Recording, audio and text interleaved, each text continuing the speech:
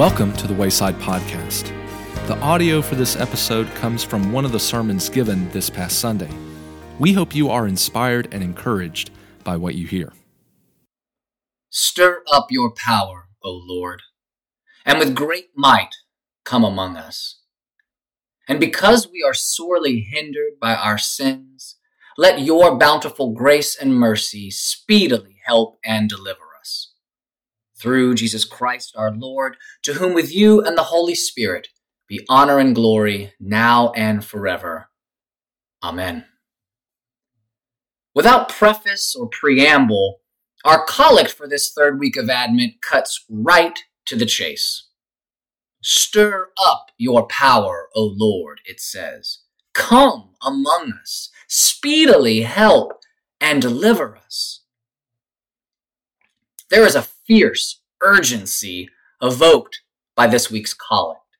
In the midst of the darkness, the waiting, and the groaning of the Advent season, in this time between Christ's first and second comings.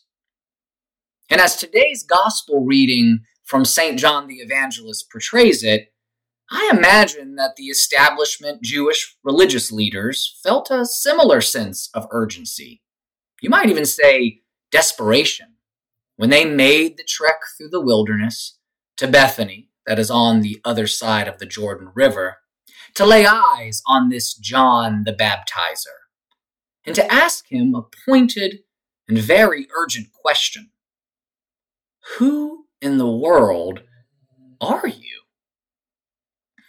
In addition to being a time for hopeful and expectant waiting amidst the darkness of this present age, Advent is a season also of revealing. It's a time heralded by calls to make straight the way of the Lord, a time to tell it to him straight, to be honest with one another, and perhaps more importantly, to be honest with ourselves. Last week, the lectionary welcomed this John the Baptizer to the stage of God's redemptive plan for the cosmos.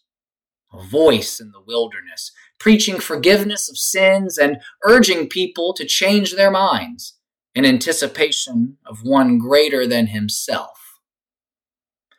This week, we get another dose of this enigmatic John the Baptizer, who urges us to be honest with ourselves.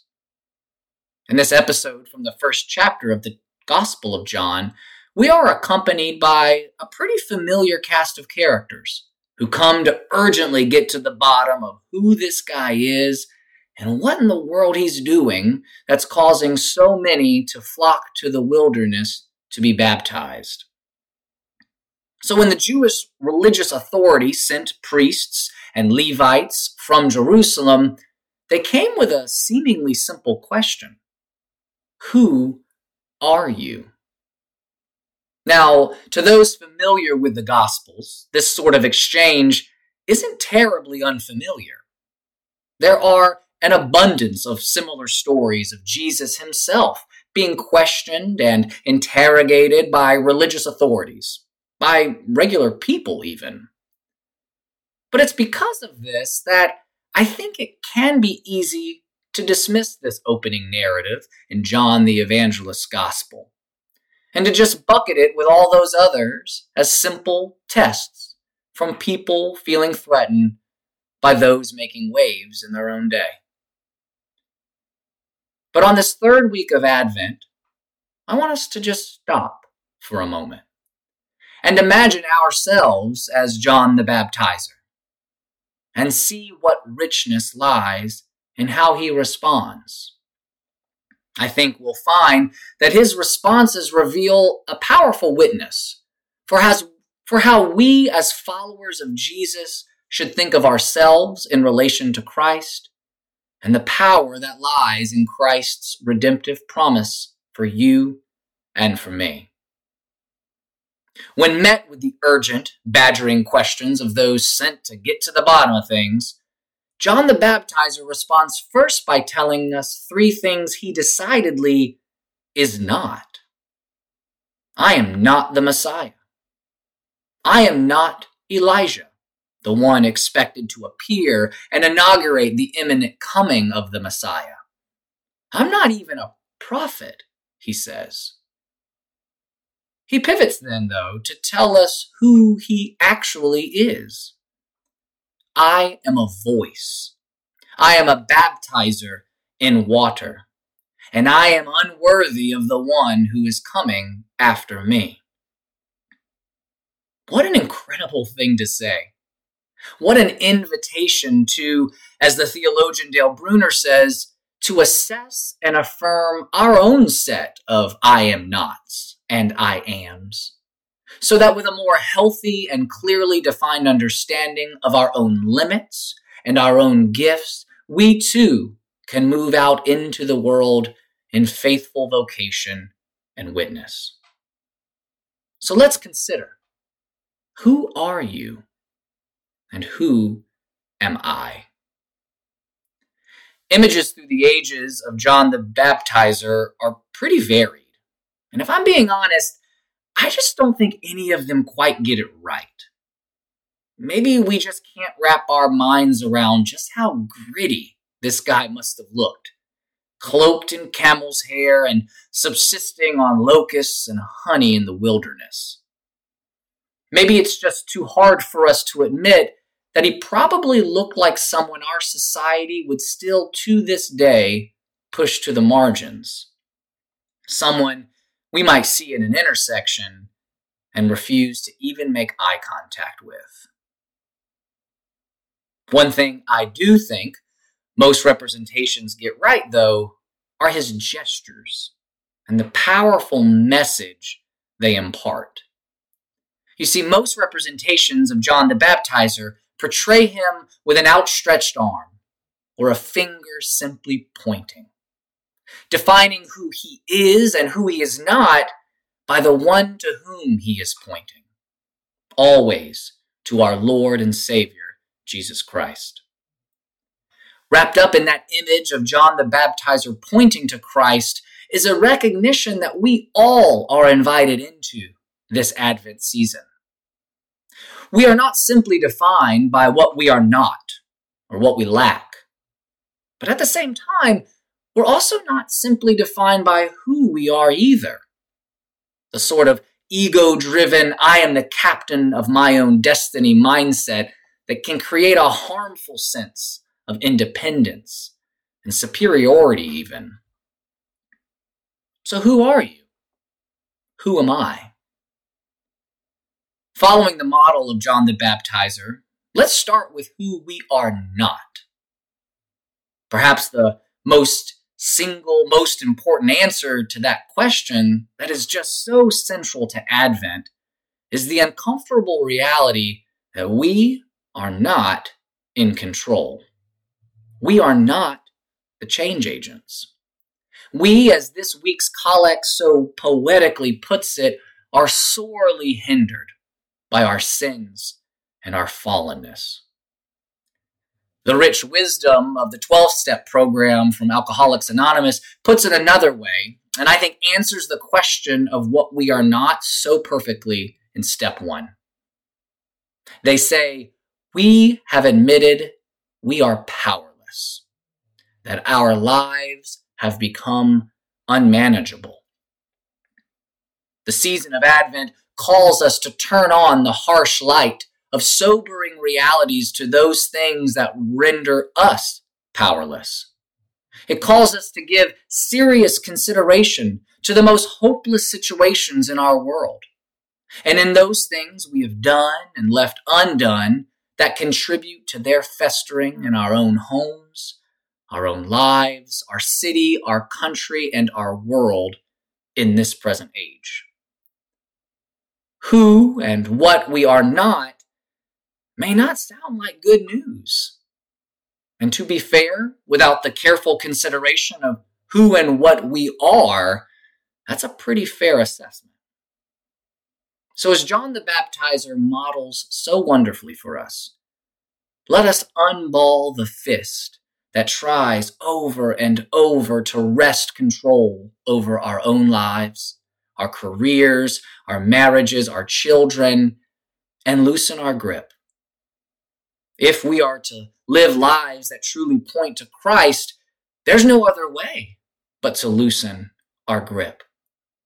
Simply put, we cannot point to the source of our salvation, the light that the darkness cannot comprehend, cannot overcome, until we unclench our fists and loosen our grip.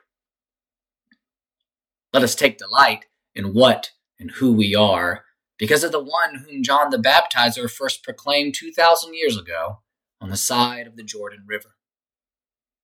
So who are you? Who am I? We are redeemed. Because God is the active agent in our creation and our redemption, we are forgiven and are inheritors of the continually unfolding reality of God's kingdom and his plan to make all things new again. Today's Old Testament reading from the prophet Isaiah, or as many call it, the fifth gospel, proclaims what and who we are so beautifully. It's this very portion of Isaiah, actually, that Jesus himself uses when he teaches in the synagogue in Nazareth. So it behooves us to listen closely about who and what we are. Though we are brokenhearted, we are bound up. Though we are held captive and are prisoners to addiction, to greed, to deceit, we have liberty and release. Though we are mourning, plagued by darkness, so much so that it's sometimes hard to see anything but ashes and ruin all around, we have still been gifted the oils of gladness, garland, and the mantle of praise. But even in this recognition of who and what we are, the prophet Isaiah rightfully reminds us to, yes, taste and see the greatness of our God and his abundant graces and mercies, but to still not forget this. For as the earth brings forth its shoots, and as a garden causes what is sown in it to spring up, so the Lord God will cause righteousness and praise to spring up before all the nations. The fruits that spring from the gardens of our lives are not primarily the result of any gardening or tending we do on our own part. They are ultimately because of our divine gardener, our God who spoke a garden into being before he called us to be vice-regents with him in it. A God and a gardener who, in spite of our own tendency to wander and turn away from him and towards ourselves, constantly seeks us out nevertheless. A God whose only begotten Son prayed in anguish in a garden on the night of his betrayal and on the eve of his ultimate sacrifice for you and for me. And a God who was buried in a garden tomb and mistaken even for a human gardener by Mary Magdalene, who first saw his resurrected self after he had descended into the depths of death and hell for your sake and for mine. So this Advent, who are we? To what, to whom do our lives point? In 1943, Dietrich Bonhoeffer wrote a letter from Tegel prison in Berlin. It was a prison he found himself in because of his active resistance against Adolf Hitler's Third Reich. Less than 2 years after he penned this letter, he would be transferred to the Flossenburg concentration camp and executed there. In that letter, Bonhoeffer reflected, "A prison cell like this is a good analogy for Advent. One waits, hopes, does this or that, ultimately negligible things. But the door is locked and can only be opened from the outside. The good news for you and for me this Advent is that our help is here. Our help has already won the victory. Through his coming among us as the Word made flesh, his death and his resurrection, our Messiah holds the keys to our prison cells and yearns desperately to set us free. In this Advent season in which we are called to wake up, to be alert and aware to the effects of sin and separation from God in our own lives and in our world, let us also be witnesses to the source and object of our longing for deliverance. Let us join the weird and wonderful John the Baptizer in pointing to the source of our salvation. So stir up your power, O Lord, and with great might come among us. And because we are sorely hindered by our sins, let your bountiful grace and mercy speedily help and deliver us. For we are the people of your pasture and the sheep of your hand. You, O Lamb of God, who takes away the sins of the world, even and especially our own. Amen.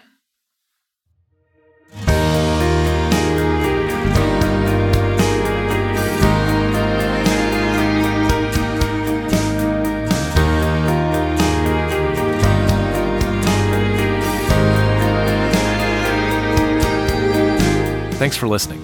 The Wayside Podcast is a ministry of St. Martin's Episcopal Church in Houston, Texas. It was created by Ryan Presley and the Reverend Wesley Harding. Be sure to rate and review the show on whatever platform you listen to us. This helps more folks discover our podcast. If you'd like to know more about St. Martin's, make sure to follow us on Facebook, Instagram, and YouTube.